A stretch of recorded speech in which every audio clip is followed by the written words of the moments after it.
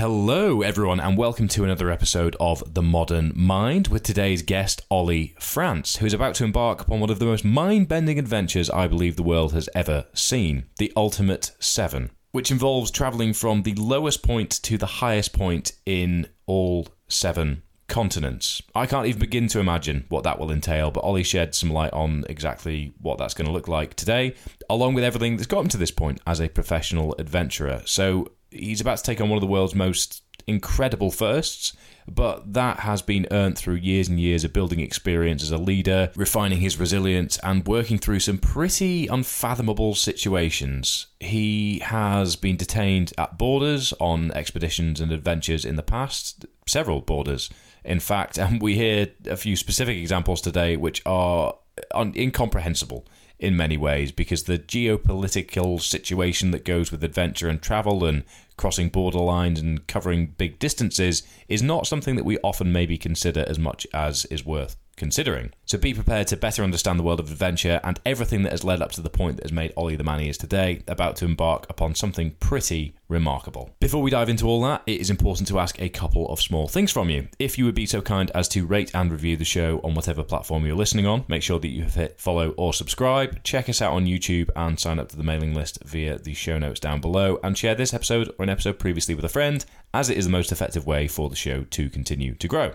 As well as these minor requests that I would be oh so grateful for you to complete with haste, it is important to mention the show's sponsors, as without them there would be no show. First up, we have Vivo Barefoot, who could well be the hack that you didn't know you needed. A study out of Liverpool University in 2021 has shown that by wearing a pair of Vivos for just 6 months can improve your foot strength by up to 60%. And for those of you listening that are into your health and fitness, I must ask the question as to why you would turn down such an opportunity. But how does this translate to the real world, you ask? Well, speaking from experience, I've been wearing Vivos for over 4 years now, and I love them. I'm in them 99% of the time, day to day. I'm walking in them, I'm in the gym in them, I'm trail running in them. I wear conventional running trainers for longer distance running, and I've got some sort of smarter dress shoes or dress sneakers that I wear for special, more formal occasions. But 99% of the time, I am in Vivos, and I could not go back, to be honest. My feet are stronger, my ankles are more reinforced, I have better proprioception from the ground upwards, I have very little interference between the ground and my movement patterns in the gym, and that has made me stronger overall. So if you would like to reap the rewards and feel the benefits for yourself, I recommend that you get a pair of Vivos for a day-to-day activity, whether it's walking the dog, commuting to work. Give them a go, and if you love them as much as I do, you may well end up with a arsenal of footwear like I do. If you don't love them, then, well, now you know. And if you would like to give them a go, then use the code FergusVivo to save yourself 10% off at checkout, and let me know how you get on over social media. Next up, we have Man Cave, who are, without a doubt, the UK's most exciting men's grooming business. Based out of the Peak District and sold nationwide, they are 100% recyclable, 100% cruelty-free, and 100% natural, which means that you can have confidence in the quality of the product that you are using to look great, smell great, and feel great, which is the most important thing at the end of the day, is it not? They have everything from weird and wonderful smelling shower gels to hair product to Black Spice body scrub to beard oil and everything in between. And would love it if you guys gave their product a go if you haven't yet done so, as I've been using them for over a year now and really do swear by them. They are much better than a lot of off-the-shelf supermarket brands. And men, if you're listening using a 3-in-1 shampoo, body wash, conditioner thing, then it's time to step up your game, because we're not teenagers anymore and you deserve better. So, if you're looking to capitalise on how much you deserve better, then use the code FC40 at checkout to save yourself 40% off, and please let me know how you get on over social media. So, with that in mind, let's dive into today's episode with Mr. Ollie France.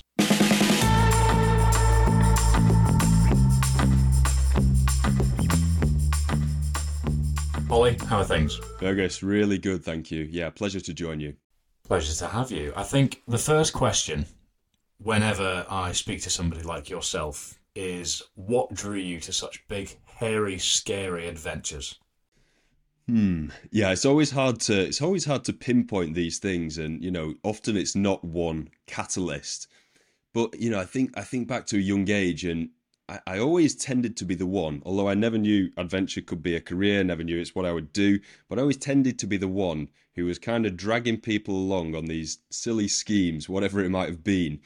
And so I think there was an element there that I enjoyed taking risks from a young age. You know, I was the one climbing trees and falling out of them, and I was the one coming up with these silly schemes. And I think as I got a little older, that just manifested itself in this need to just push things to the next level, really experiment with what I'm comfortable with, and for me, that was heading out into the big wide world on expeditions and adventures. So, growing up, were you often finding yourself in sticky situations outdoors? Were you sneaking out to go and get up some hills? Were your parents encouraging of all sports that you attempted? What was childhood like for you that sort of really cultivated this? Because we all have big dreams when we're younger, don't we? We all sort of see these mountains, these hills, these otherworldly parts of side of the world that we've never even known to exist. Yet so few of us actually then go on to make that something that we achieve within our lifetime. But you've done that and more. So what was it about your childhood that gave you the confidence ultimately to move into this as a career? Well, it's interesting. I mean, the place I grew up in Wigan, it's a working class rugby league town in Northern England, and actually, it couldn't be further from being an adventurous place of any kind. But I think Pie Barnes and Pea West is pretty adventurous in my book. Top quality nutrition right there, isn't it? Yeah. But, it's funny. So I grew up playing rugby league and football and just absolutely loved that. But I was spending as much time as I possibly could out with my mates, out on, the local fields, local football pitches, local forests. And, I remember one particular moment in the summer, and it almost feels like one of these little whimsical outdoors novels you might read these days about, we were out there in the woods trying to build this shelter, and I'd sort of snuck a load of tools out of the garage, including axes and saws and things. We must have been 13, 14 at the time. We were going to build this big shelter, which was kind of where we were going to hang out for the summer. And, 1 hour into this tree building effort, I managed to slice my leg open with an axe and ended up in A&E, and it took me about 5 years to tell my parents the truth about that one. But yeah, it was little misadventures like that, being outdoors as much as possible, and actually spent a lot of my childhood kind of staring at this map on my wall, growing up in this fairly ordinary town, but actually wanting to get out into the big wide world as soon as I possibly could. So how did that manifest? What actually drove you? What was the process to expedition number one? Yeah, so I as I said, played football and rugby league at school. Never considered this, but at the age of 16, 17, I went on this outward bound weekend for the first time. We went rock climbing. Never done it before. I was up in the Lake District and just instantly loved the sense of adrenaline, the sense of being out there.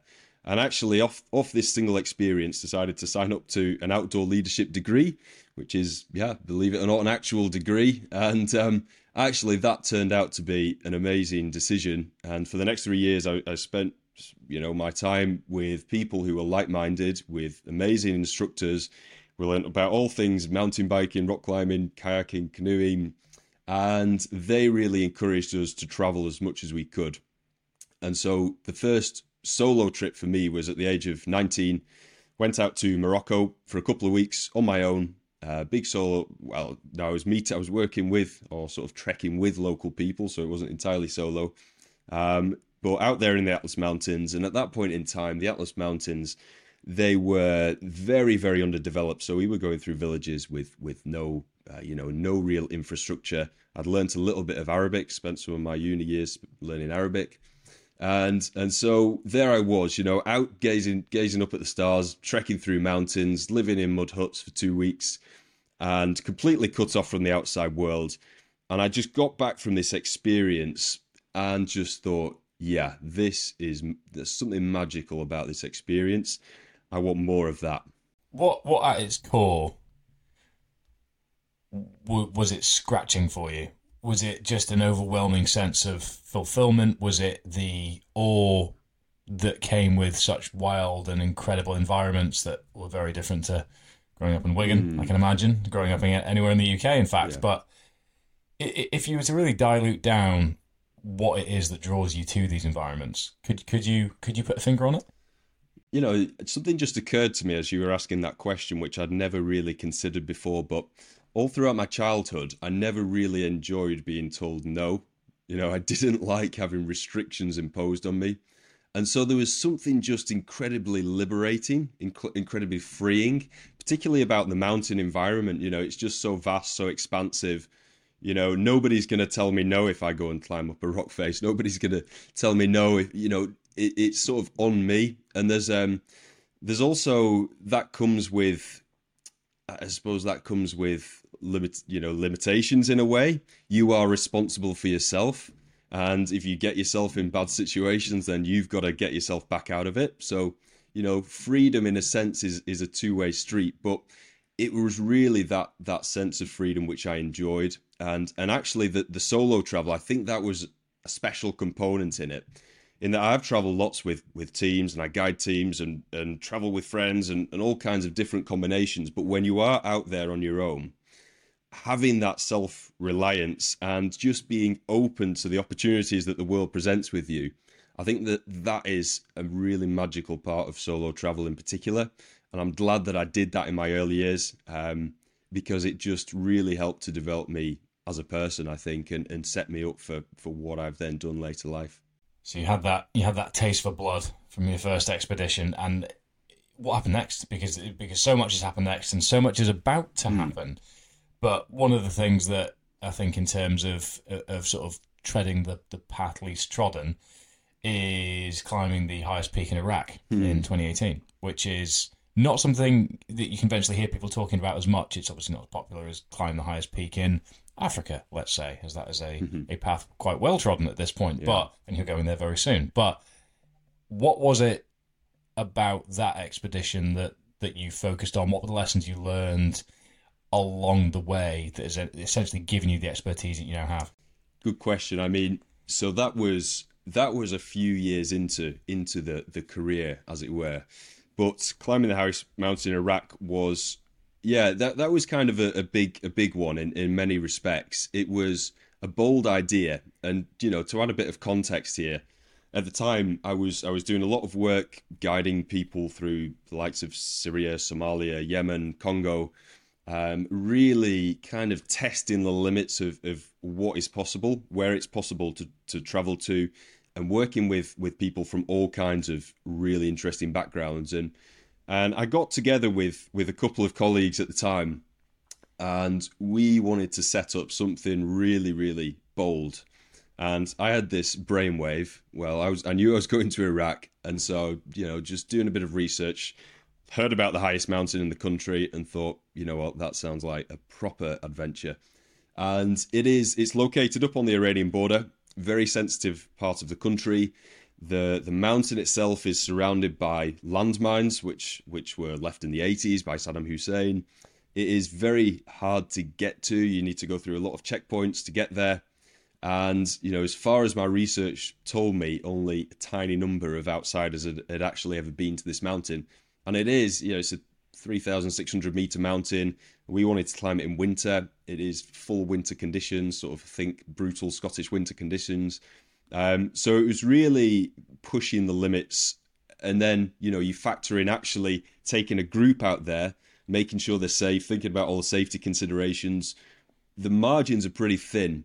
So when I did that, and, I did have quite a bit of experience at this point, I knew that I could not take any chances when it came to the level of risk.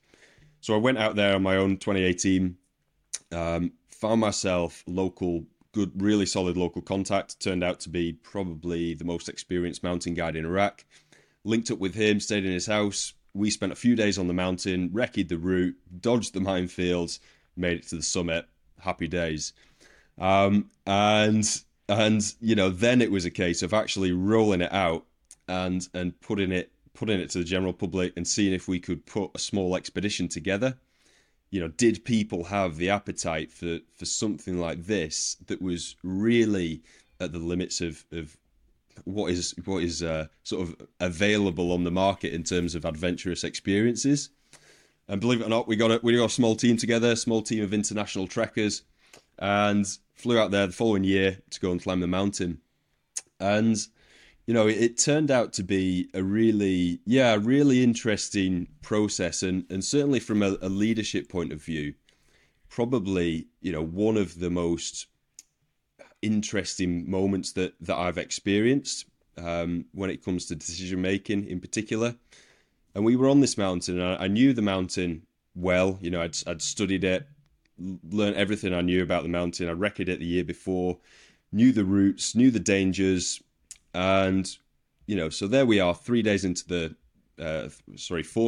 trek.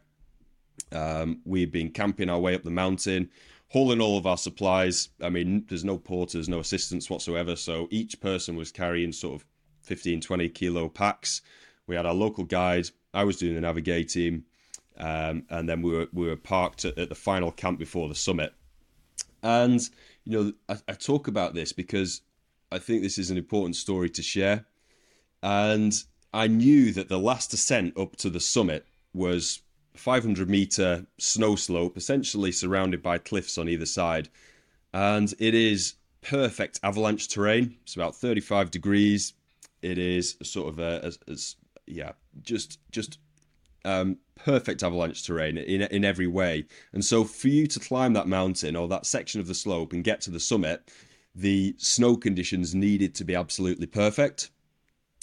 And what I'd observed in the days building up to it, of course, there's no weather forecast, there's no avalanche forecasts out there, so I was figuring it all out myself. I was digging snow pits in the snow, really trying to understand the snow conditions, explaining it to the team as I went along. And what I found essentially was really worrying. And it was, what we had on the surface was what we call rock solid wind slab. So it's wind blown snow, it's rock hard. And underneath that, sort of a thin layer of what they call graupel, which is almost like tiny ball bearings. And so essentially it's like having granite on top of ball bearings. And if you break that granite at a steep angle, you know, you can imagine the consequences. It would be thousands of tons of snow sliding down the mountain. So, you know, I just remember this distinct moment when I was lying in my sleeping bag, you know, at 3,000 meters, halfway up the highest mountain in Iraq. I've got a team full of people who've flown here from around the world with this great expectation of reaching the mountaintop. And, you know, for one of the few times in my life, it really felt like I had the lives of those people resting on my shoulders. And, you know, this is the severity of some of these expeditions, and particularly in a leadership capacity. People are entrusting their lives in you. And so, you know, I had to make a decision that next morning, and we set off to go and have a look, as I like to say. And we got to the base of this steep snow slope, dug more avalanche pits. It looked as terrible as ever. And actually, I turned the group around and you know, we decided not to go for it. I decided that we shouldn't go for it. And so, yeah, that was an interesting process to go through. And I look back at that decision. It's a decision I've thought about a lot. I've talked about it a lot to other mountain guides. And, you know, I do believe it's probably one of the best decisions I've ever made. You know, in a place like that, you simply cannot afford to, you can't afford to take huge risks with when the safety margins are so slim. The possibilities of rescue are so slim. You really are out there on your own. And so I did learn a lesson from that. And, you know, I think the lesson I learned is from a leadership point of view is actually explaining to people as I was going along, bringing them inside of my decision-making process. That was really powerful, so that by the time I made the decision, they knew what that decision was going to be. And by really tapping into the team and, you know, sort of using them throughout that process of climbing the mountain, when I did make that decision and we came back down the mountain, though there was that disappointment, you know, each one of those people made a commitment and a decision to come back and do more expeditions with me in the future. At what point did you classify yourself as a leader? Because obviously you can receive mountain leader qualifications, you can tick the box, but being confident in leading a team and backing your ability and not allowing the voices of your left and your right to penetrate your steadfast decision making. At what point in your career did you decide in your own mind that you were the leader that you believed yourself to be? because in such high pressure situations, you need to be that person. You need to have total unfaltering faith in your decision making. And that is something that is a skill, that is an experience that will be developed. And as you've said, it can only come from a place of authenticity and exposure to the demands of those high pressure situations. So in the years that came between your degree and that expedition, what was it that made you a leader in its truest sense? Yeah, so when it comes to, what had really readied me for that decision-making process, I've got to rewind a little bit. And 2012, finished uni, finished outdoor leadership degree, and went out traveling for a year, got back home. And by this point, I'd spent a lot of my years, I'd spent a month in Beirut in Lebanon. I'd spent a month in Uganda. I'd worked in Australia, America. I'd really been here, there, and everywhere, and kind of pushing things bit by bit in each time. But I arrived back home in 2013 and just fell into this job, actually working as a kitchen salesman. First in design, then in kitchen sales, and I've got to say, I just absolutely hated that job.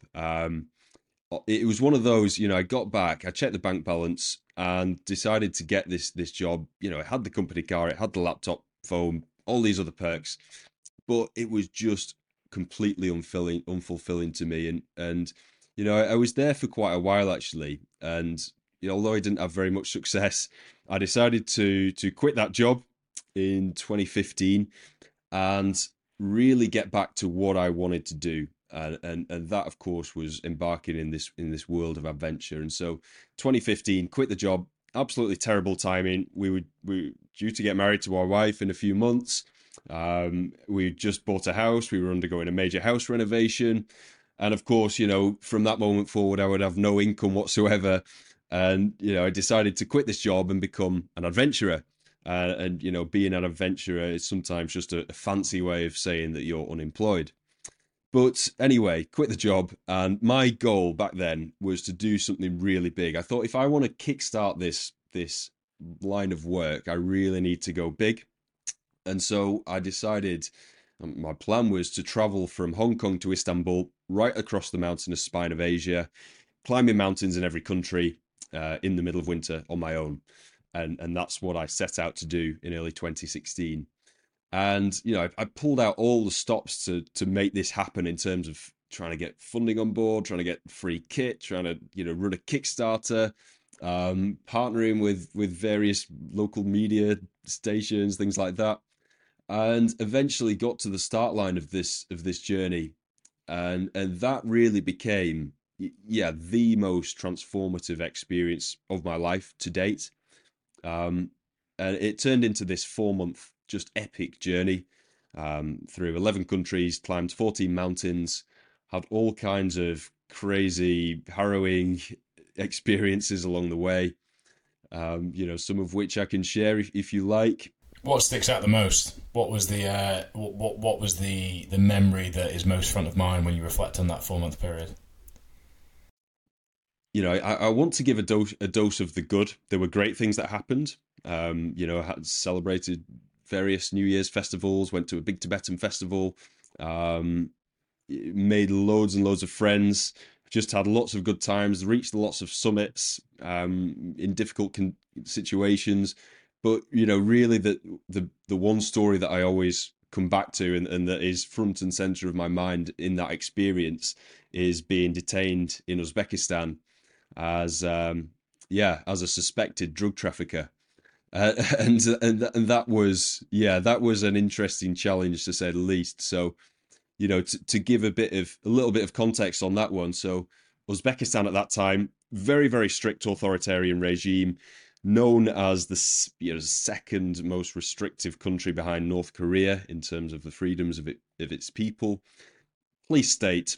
And I've been warned, traveling through Central Asia, the Kyrgyzstan and Tajikistan, I've been warned by people, just be careful in Uzbekistan. And as I went across the border late at night from Tajikistan, that's where everything changed. At this point, I was 2 months deep into the 2.5 months deep. I'd already had lots of other crazy incidents. I've been interrogated numerous times in China, almost hit by an avalanche in Kazakhstan, stuck in a landmine jungle in Laos. And so, I thought, well, nothing can stop me now, surely. But yeah, went to cross into Uzbekistan, and immediately as I crossed the border, my bag was taken from me. Every item was taken out, full bag search. They wanted my phone, laptop, camera, searched through all the files, documents I had, full body search. By the end of this, they found in my first aid kit some cocodamol tablets, which I was taking for a knee problem at the time. Unbeknown to me, they're classified as an illegal narcotic in Uzbekistan and many other countries, it turns out, because it contains opium derived from heroin, just north of Afghanistan, which produces 95% of the world's heroin. So this is like drug central. It turns out the majority of drugs trafficking heads up through Central Asia into Russia and out across the world. So they are very, very hot on it. And as soon as they found that, I was effectively collared and told that I was a drug trafficker. Hauled away for a 4-hour interrogation, which it went on till midnight. And at the end of this, I've been photographed, very sort of brutally interrogated, and then I was presented with these papers all written in Russian. And I looked at these things, having no idea what they said. They barely spoke English. I knew a tiny few words in Russian. And they said, look, we want you to sign these papers and it'll be a lot better for you. And I'm looking at these things just thinking, there's no way I'm going to sign these papers. What I want to do, and this was, step one of trying to gain control over this crazy situation, is I want to speak to the embassy. I want to speak to the British Embassy, get some assistance here. I knew that I had a right to speak to the embassy. So spent the night there at the border post. Next morning, they said, okay, here's the phone. You got 3 minutes, one phone call, go ahead. So I phoned the British Embassy. This was late March 2016. And as the phone was picked up, I just received this message saying, hello, it's Good Friday. The British Embassy will be closed until next Tuesday. Goodbye. And so there I was, just completely back to square one. No phone signal, no Wi-Fi, no way of contacting the outside world effectively. And so I was completely on my own in that situation. And, these thoughts are going through my head of just being, spending a long time in some rotten Uzbek jail. What happened next was they took me down to Termez, which is a city on the Afghan border. They took blood samples, urine samples, seeing if I still had this drug in my system. They gave me a lawyer, an interpreter. And ultimately, the options were, my palette of options were 30 days in jail, or a $500 fine. Well, in fact, they said $1,000. I negotiated that down. And, for anyone wondering, is this just a backhander? No, the chance of a backhander had long since gone. And I'd sort of subtly explored that option at the border. And it was not taken advantage of by them. So this was through the courts. And so, the issue I had, actually, I couldn't get my hands on the $500. I had a few, some dollars in cash, but they didn't accept Visa or MasterCard in Uzbekistan. So it meant an awkward phone call back home. They let me use the phone one more time. My dad Western Union transferred some cash. Took me a few days to get it.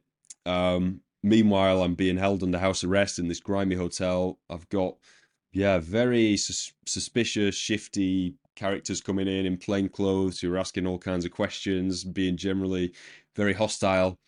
And ultimately, I got my hands on this cash and we transferred it into Uzbek money. And the funny thing is, in Uzbekistan, the currency, the biggest denomination is worth about 20p. So $500 worth is literally a bag full of cash.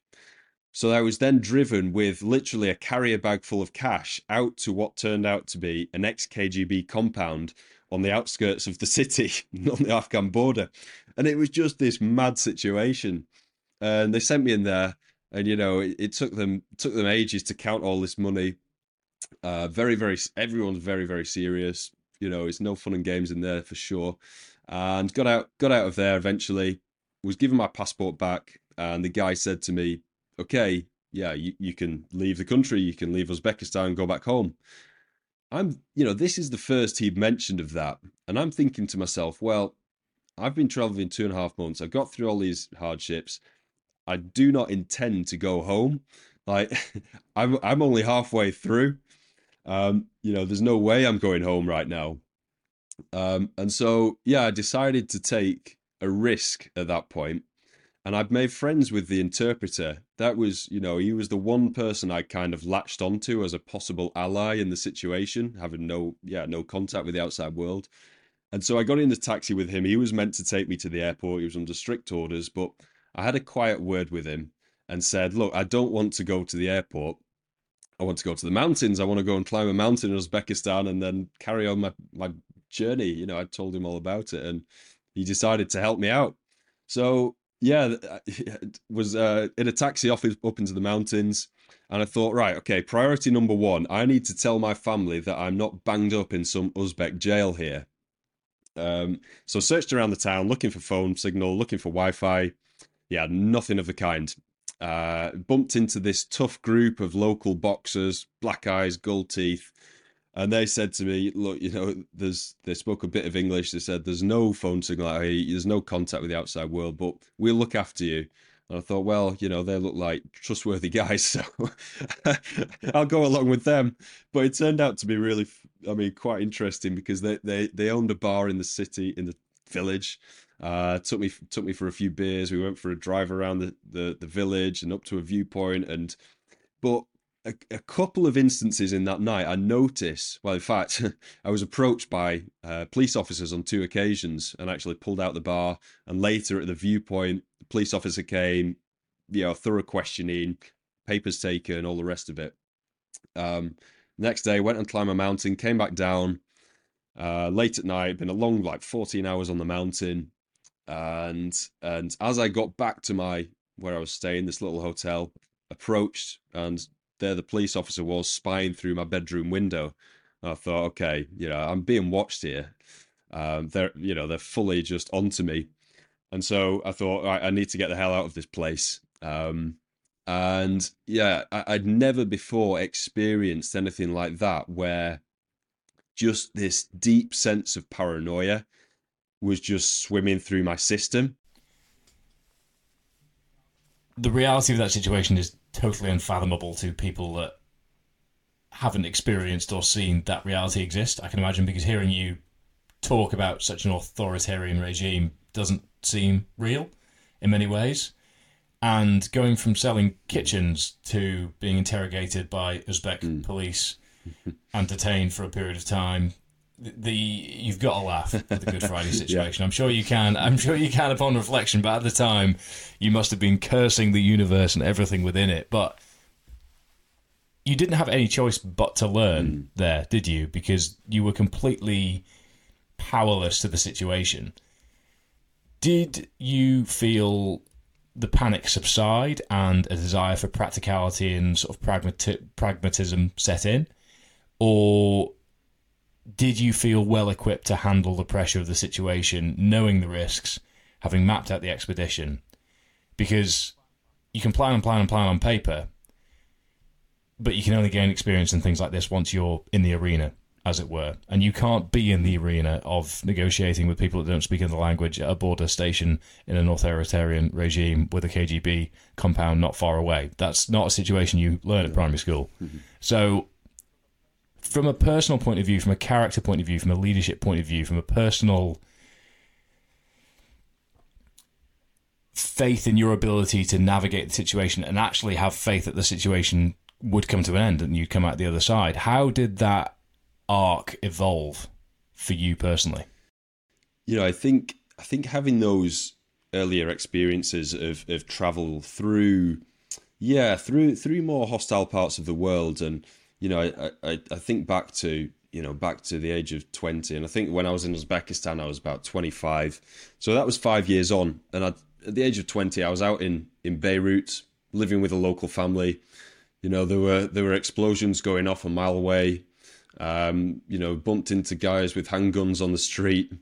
I was watching a guy out my window with a rifle, and so there were lots of experiences which I think had kind of readied me for that situation.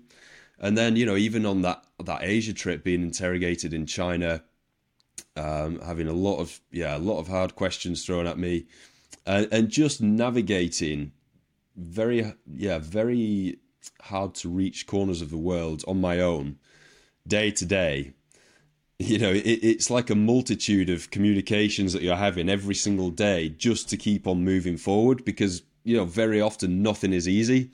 Even just simple thing of getting from A to B, you want to get from A to B in Kyrgyzstan, you got to have like a negotiation with 30 men who are all trying to like pull your arm off, because that's the negotiation tactic. They grip hold of your hand, and you keep a fierce grip on each other's hand until the price is settled. Meanwhile, you've got a mob of 20 guys watching the whole thing going on. So, there's all these little things that are going on. And I think, a big part of it, when you are solo and you're coming across some hostility like that, and I don't want to make out that it's all like that. 99% of my experiences were great. But when you do encounter those negative situations, you're on your own. There is literally, or there was for me, and perhaps that's because of my previous experiences, this instinct to just, right, if nobody else is gonna stand up for me, I need to stand up for myself, and I need to fight just as hard as they are for myself. And that was the instinct, because there is nobody to turn to, there's nobody to call. Only one person can get you out of that situation, and it's yourself. And so you've kind of just got to take responsibility. I'd made error in my planning. I hadn't realized that cocodamol was illegal there. And, you think about it, it's probably milligrams of heroin which have stumped me and caused this entire situation. And and to come back to your other point that you mentioned there was certainly an element of me when I was deep into it. There was certainly an element, and I was just kind of going with, going through this process as much as I could, trying to grab elements of control where I could. But there was definitely a thought going through my head, which was, damn, this is going to make a good story when it's over. If you're someone that's looking to get the best out of yourself on a day-to-day basis, then reducing your alcohol intake might be something that's worth considering, and that is where Days Brewing come in. With an enormously refreshing and enormously alcohol-free lager and pale ale, Days provide me with the solution to replace midweek beers with non-alcoholic ones, which has skyrocketed my productivity, cognitive ability, sleep quality, performance, recovery, all these things that are important to me on a day-to-day basis. That's not to say that I'm not having a few alcoholic drinks at the weekend, or once a quarter I will get it very, very wrong with some friends and then regret it for about 3 months before we go again. But during the weekdays have been providing me with the perfect solution to have all the ceremony of a beer without any of the negative effects. Brewed just down the road from me in East Lothian and sold nationwide. If you'd like to grab yourself some Days, then please do head to their website and use the code ModernMind20 at checkout to save yourself 20% off, and let me and them know how you get on over social media, as we would love to hear from you. So coming out of the back end of that, you had about, 3,000 miles or so to go on an 8,000-mile journey. Did you have a spring in your step, feeling that you'd overcome the biggest obstacle, or was there a palpable fear lingering that, oh my goodness, I maybe underestimated the severity of this quote-unquote adventure? Because it wasn't long ago that you were selling kitchens on the road, and I keep coming back to that because you went big on round one. Yep. But the experience of building the wings as you fly is a very valuable one, but this was building the wings as you fly on a 5-foot drop. You didn't have long to build them. No. And the stakes were high. So what was the emotion? What was the anticipation of the future for the remaining miles after that experience? Because it sounds like there'd been a steady build of, right, okay, accounting for culture, accounting for tradition, accounting for the difficulties of each individual state, but you then peaked. Yeah. Or was there a fear that you hadn't yet peaked and maybe, I've underestimated the reality of the situation here? There was definitely a thought that anything could happen. Anything could happen. Every single day, anything could happen. And weird and wonderful things did happen every day. So, I was under no illusions that the hardest bit was over.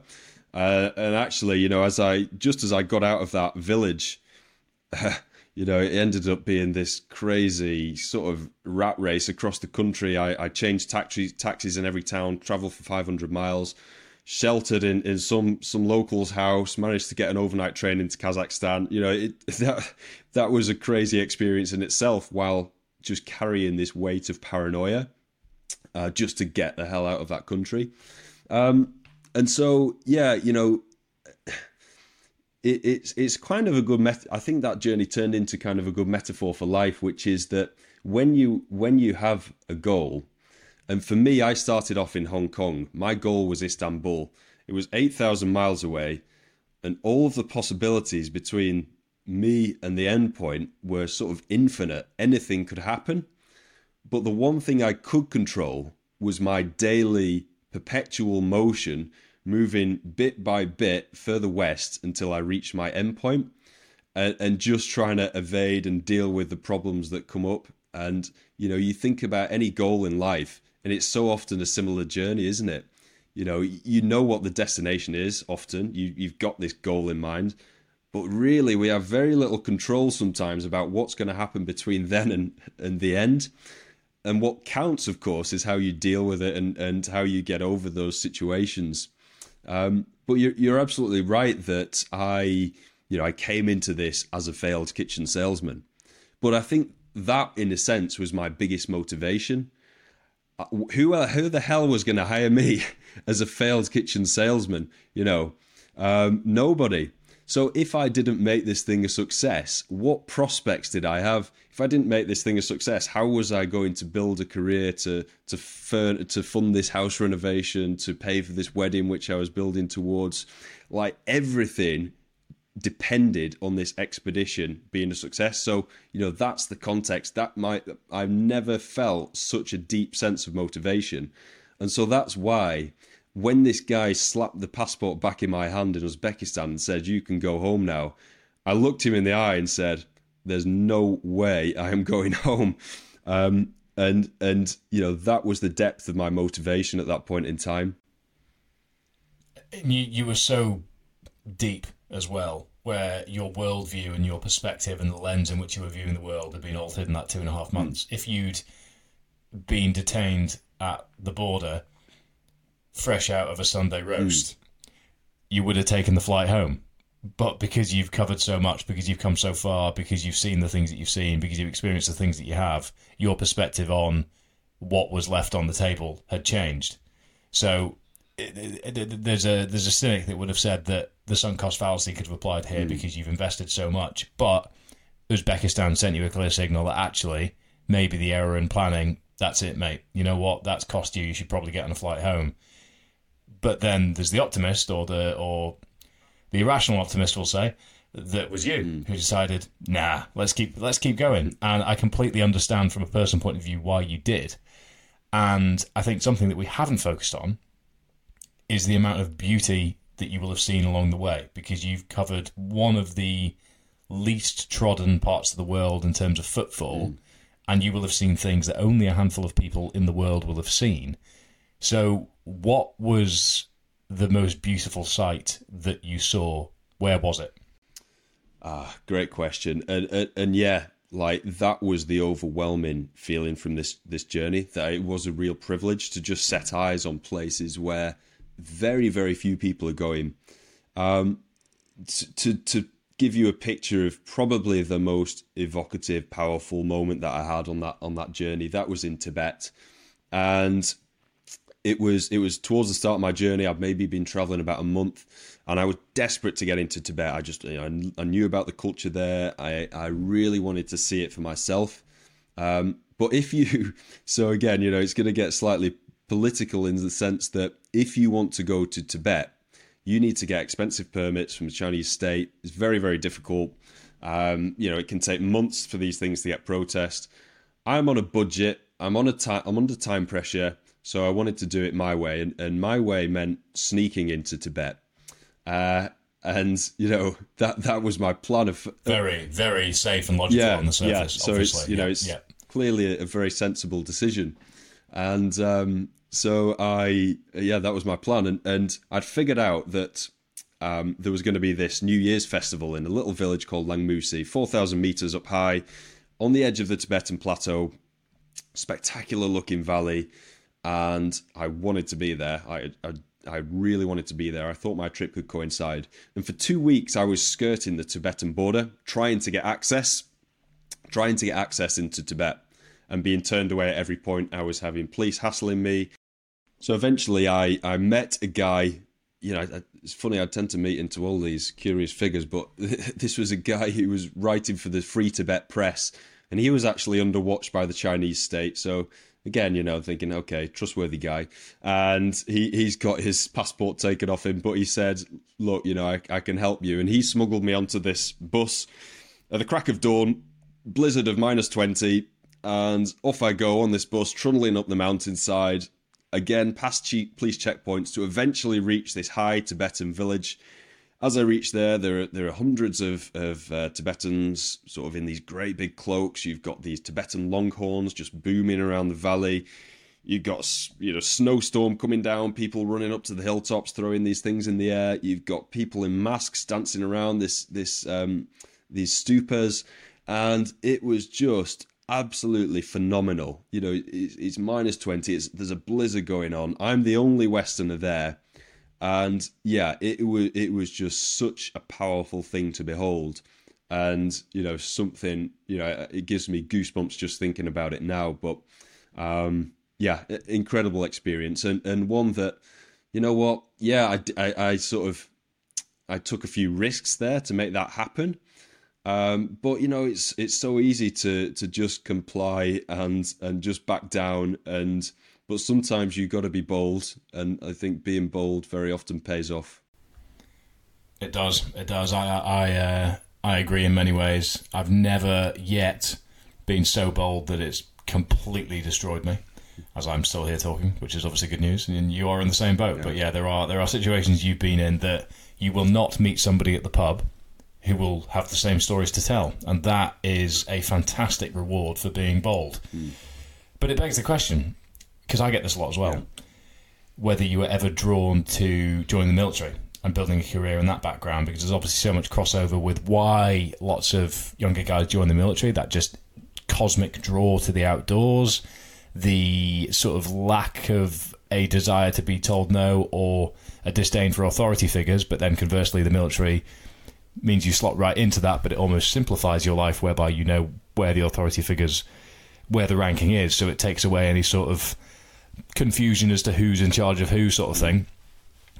Was it ever a part of your thinking? Was it ever a thought that came to mind? Was it something that came up again as you became more experienced in harsh environments, or was it just something that you thought, you know what, I'd rather do this my own way? Yeah, it's something that has kind of been swimming around my mind for probably the best part of a decade, up until a few years ago. Right from being at college, going through uni, at one point I went and was going to join the University Officers Training Corps, and then even a few years ago was looking at possibly doing some reserve stuff alongside my expeditions. I think for me, I'd found this trajectory quite early in life, and that whole kitchen salesman period, that was sort of a blip. That was a bit of an anomaly there. That certainly wasn't a part of the plan. So it was something I considered a lot, and actually, I look at it now, and I've got friends who are serving and have finished serving in the military, and I know that it would have suited me well. You could train all day, you get to hang out with like-minded people, you can do all kinds of courses. Of course, there's the issue of being potentially shot, which is a bit less appealing, but that's true. Yeah, funny how things work out. I'm sure I could have gone down that line, but I chose my own way, and I think that's kind of what I've carried on doing. I think this is a trade, commercially speaking, is something that's probably fairly misunderstood. I think any solo outdoors focused disciplines are often very difficult to navigate commercially, whether that's ultra running, whether that's mountaineering, whether it's adventure in general terms. short of being a TV adventurer, there isn't really an obvious way to make it a career. So for those that are interested, for those that are curious, myself included, how have you structured things from a business and commercial point of view to be able to make this a career? And how much of that was absorbed from what others were doing and learning from other people in the industry, and how much of it was made up as you go along and figured out as you've gone through the iterations over the years? Yeah, great question. And, you know, it's true. It is such a niche thing to do that there is really no blueprint for it. So, you know, going into this, I remember searching around like, okay, how do I actually make this into a career? And there really weren't many answers. You could look at people who were really at the top of their game, you know, top level explorers, and see what they were doing. But of course, for a guy starting out with, you know, very little pedigree, very little background, I had to figure it all out for myself. And so over the years, it's something I have, you know, I've dabbled in lots of things, tried lots of things. Some have worked, some haven't. But over time, the things that have worked best, I do. So I do a lot of guiding work. I now run my own company called Wild Edge, where I guide people on expeditions, adventures all over the world. For many years, I was doing a lot of freelance work. So guided literally hundreds of people through about 30 different countries all across Asia and Africa. So that has been, you know, a source of income. I do a lot of talks to corporate groups and businesses, sharing my experiences across the UK, in person, virtually. And, you know, more latterly, work with brands on consulting, help out with photo shoots, guiding, that sort of thing. Do a bit of modeling for outdoor brands. And just recently have partnered up with a couple of big outdoor brands. But actually, one other part of sort of my career, which, yeah, I've not spoken about a ton, was, you know, the thing that got me through COVID, actually. So March 2020, just got back from Siberia, great big trip out there. And, you know, within 2 weeks, all of my work was cancelled. I had a year full of expeditions lined up, suddenly all cancelled. So it's like, okay, what do I do now? But a couple of years before that, I'd set up another little business, actually. And this was basically making and selling reclaimed wooden furniture. So, yeah, getting reclaimed timber, turning it into tables, benches, shelves, that sort of thing. And, you know, it was just something to keep me ticking over a little bit in between the expeditions. March 2020, all expeditions cancelled. Within 2 weeks, that business just kind of exploded, more or less by chance. Suddenly everybody sat at home, they're staring at the coffee tables or whatever, and not spending money on travel or socializing, and so they're buying a lot of furniture. And actually in 2020, that business grew sevenfold. You know, got a big workshop, hired about 7 people overall. And that just majorly got me through those couple of years, and turned out to be, probably my most lucrative period in a sense. Fantastic. So the short answer is chaos. Commercially, but the longer and more nuanced answer, which is almost very conventional in many ways, is you sort of do what needs done within the context of what's available to you to make the things work that you want to have happen. Yeah. It's not a case of you can stroll in and say, I would like to be an adventurer. Here is my CV. Big Four consultancy firm. Are you interested? No, I'm afraid not. There's not really an Indeed job description for this, is there? No. So it's kind of, you got to make do with what you've got, but you've got to be bullish. You've got to be bold, like you've said, to be able to get the attention from the people that haven't probably had that many propositions put their way, because there isn't a really well-established commercial blueprint for how to approach these things. So it's reassuring to hear that it's chaos, because if you come out and say, I've come up with this clear formula on how I navigated being an adventurer from a commercial sense, people would be like, oh, interesting. Whereas I think it's probably reassuring to people that are sort of exploring how they can make something of adventure, exploration, that chaos is normal. Yeah. Embrace the chaos, and then chaos and use that to your advantage when you find yourself in the Uzbek border. Yeah. But with that in mind, you are preparing for your biggest project yet, and I would love to hear more about the thinking that has gone into that from a long-term fulfillment point of view, because it's a big one, and knowing the way that you approach things, there'll be a lot of thought gone into where this sits in your to-do list as an individual with the life that you have available to you. And I'd love to know how you've planned for it, what it entails, what you're worried about, and ultimately when it kicks off, which is very, very soon. So, you talked a bit about chaos there, and it's true that a lot of the early years have been very chaotic, and it is a case of doing what I possibly can. And in a sense, this next project is my way of bringing some degree of order to that chaos, in that it will be my absolute focus for the coming years. And I think whenever I've sort of excelled at anything, it is when I've given it my absolute focus, and I think that's the case for a lot of us. It's, I heard this thing, which is if you have 15 priorities, you really don't have any.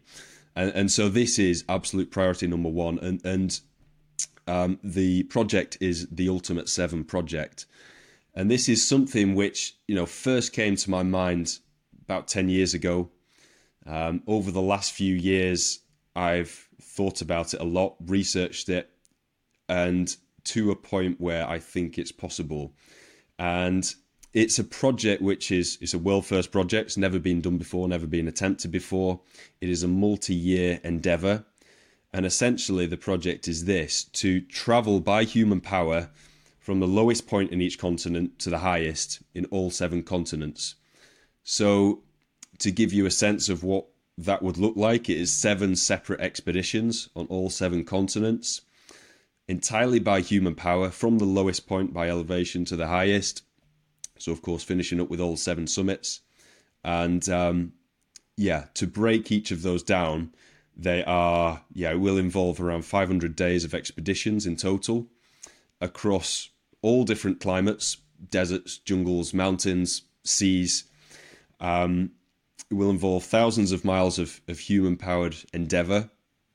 And as I say, it's never been done before. So knowing what I know, having spent 15 years in this world of adventure, I really believe it is on the limits of what is possible physically and logistically. Those who I've spoken to, agree, who are well placed to give judgment on this kind of challenge. And so this feels like my piece de resistance. It feels like it's what I've been building towards for my entire career. And you know what? Another element of motivation here, and I've always thrived on kind of pushing the limits of what's possible, of going outside of my comfort zone. And I remember one strange realization I had last year when I was in Syria. I was guiding a team through Syria. We were in Aleppo, a city which has been bombed, completely destroyed through the Syrian civil war. Nobody's been there for 10 years. There are many dangers. And I remember sitting with the group I was guiding through there and just had this thought, which is, this feels way too comfortable. And it was a really strange realization to have in such a place, but it really did. And actually, in the build-up to that trip, I'd had a stressful time at home, and I had so many plates spinning, and was just frantically working towards lots of things. And I felt so tranquil in this most sort of hostile, remote, chaotic place. And I thought, well, if this doesn't feel hard enough, or if this feels too comfortable, maybe I've been playing it safe. And so, the Ultimate 7 project is me really ratcheting things up to the maximum. And yeah, I'm very, very excited about the possibilities that I believe exist with this project, which even before starting is slowly starting to show themselves. For context, for those listening, and for myself actually, because I don't know the lowest points of the 7 continents, what are the 7 A to Bs that you need to cover? So, Africa, heading out there in 2 days for the first leg. That is Lac Assal in a little country called Djibouti. One of the hottest places on earth. It's going to be 45 to 50 degrees. Then a 1,600-mile cycle through Djibouti, Ethiopia, Kenya, into Tanzania to climb Kilimanjaro. Asia will be Dead Sea to Everest. Dead Sea being Jordan, Israel, all the way pretty much across Asia, through some quite interesting countries, then to finish up with Everest. North America, Death Valley to Denali. Death Valley being Southern California, way up to Denali in Alaska. Only ever been done once before. South America, lowest point is a little area on a little peninsula about 1,600 miles away from Aconcagua. Notorious for its brutal winds, harsh weather conditions. Europe is politically interesting at the moment because the highest and lowest points is both in Russia. So the lowest point is Caspian Sea. Yeah, so that makes things somewhat interesting. Right now might be one to keep for later. Lowest point is the Caspian Sea. Highest point is Elbrus.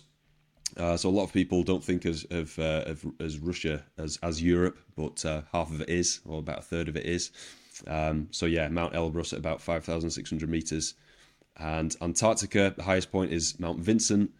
And the lowest point has been quite hard to research, actually, because so much of Antarctica has not been mapped. So I think I'm on the right track of where it is, but that one may require a bit more research and consultation. Oceania, very interesting one, the lowest point is Lake Eyre in South Australia, and the highest point is on West Papua, so an entirely different landmass. And so that is going to present some interesting challenges, to say the least. Those were much worse than I thought they'd be. Oh yeah, I don't know what I was expecting. They're pretty bad. They're pretty bad. That's one way of saying it. But what an absolutely phenomenal way of interacting with all 7 continents, because you get the highs and lows. Good one, Fergus.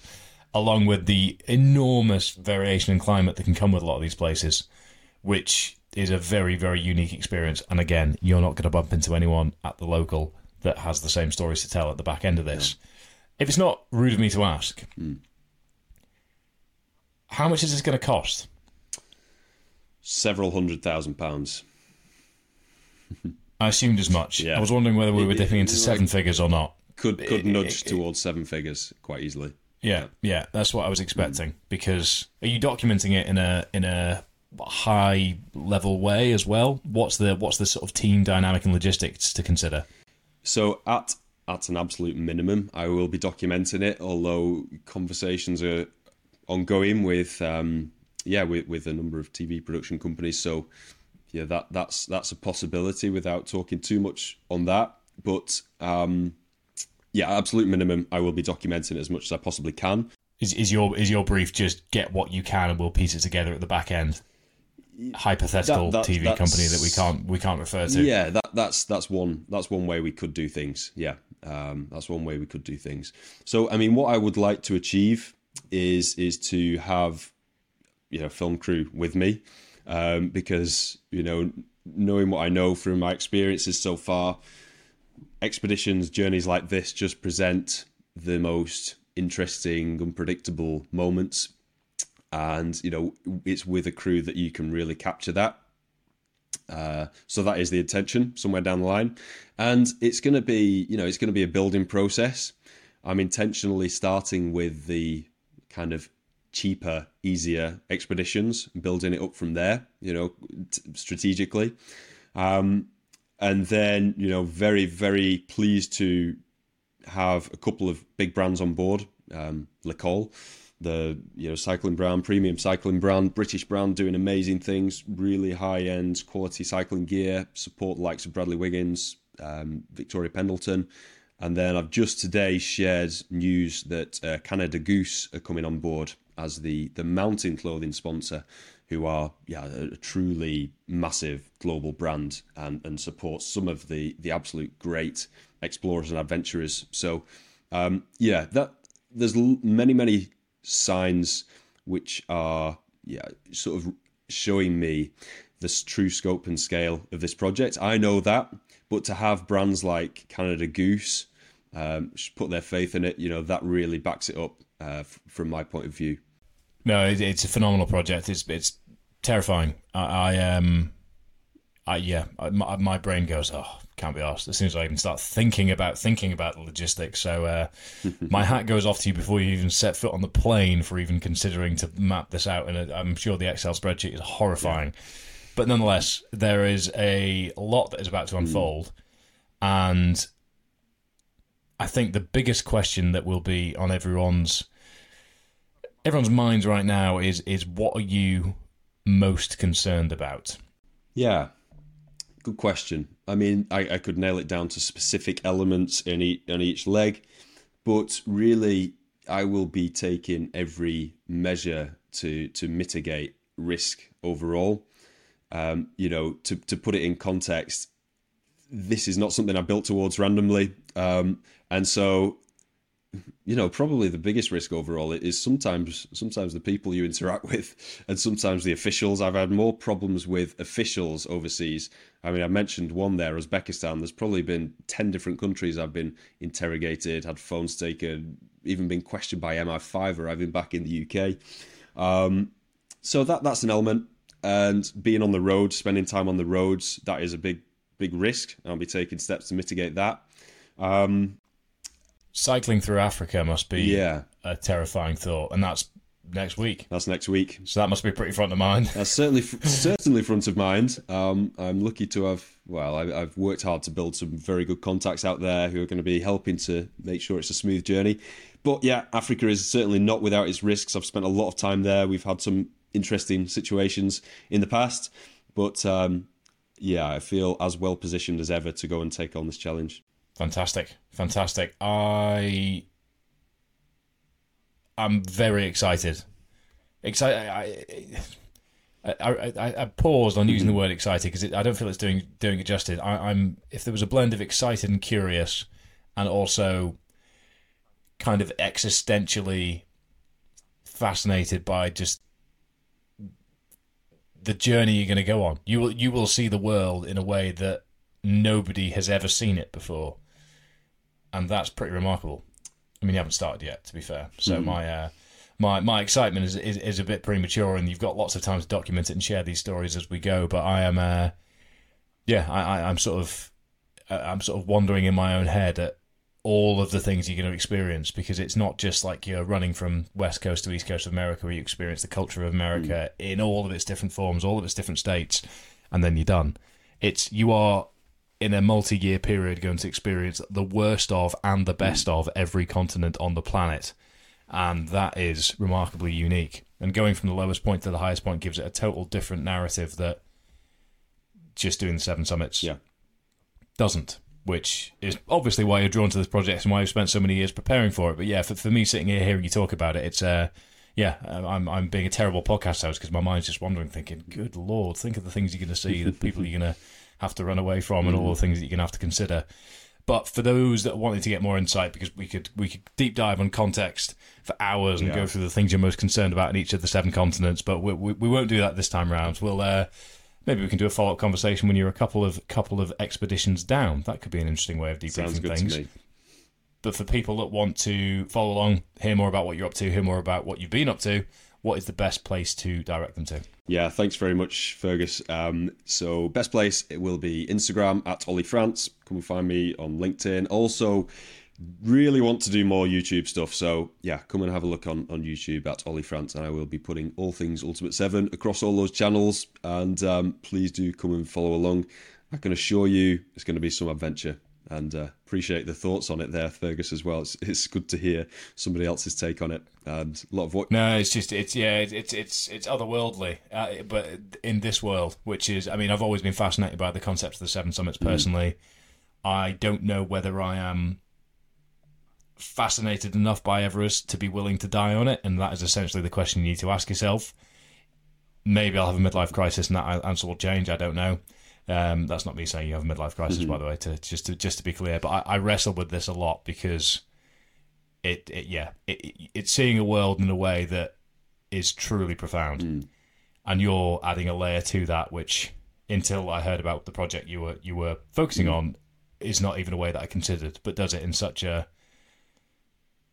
neat but extensive way that I'm very excited to see it unfold. So I hope that brands keep coming on board. I hope that the big TV production houses that you're talking to give you a clear brief, because trying to get a GoPro out when you're on the Khumbu Icefall, I can imagine it'll be a bit of a pain in the arse. Probably be the last thing I want to do. So thanks very much. No, I very much look forward to seeing things unfold. And the Wild Edge is website as well for there's lots of context on things you've done in the past and stuff there as well. So that'll be linked down below.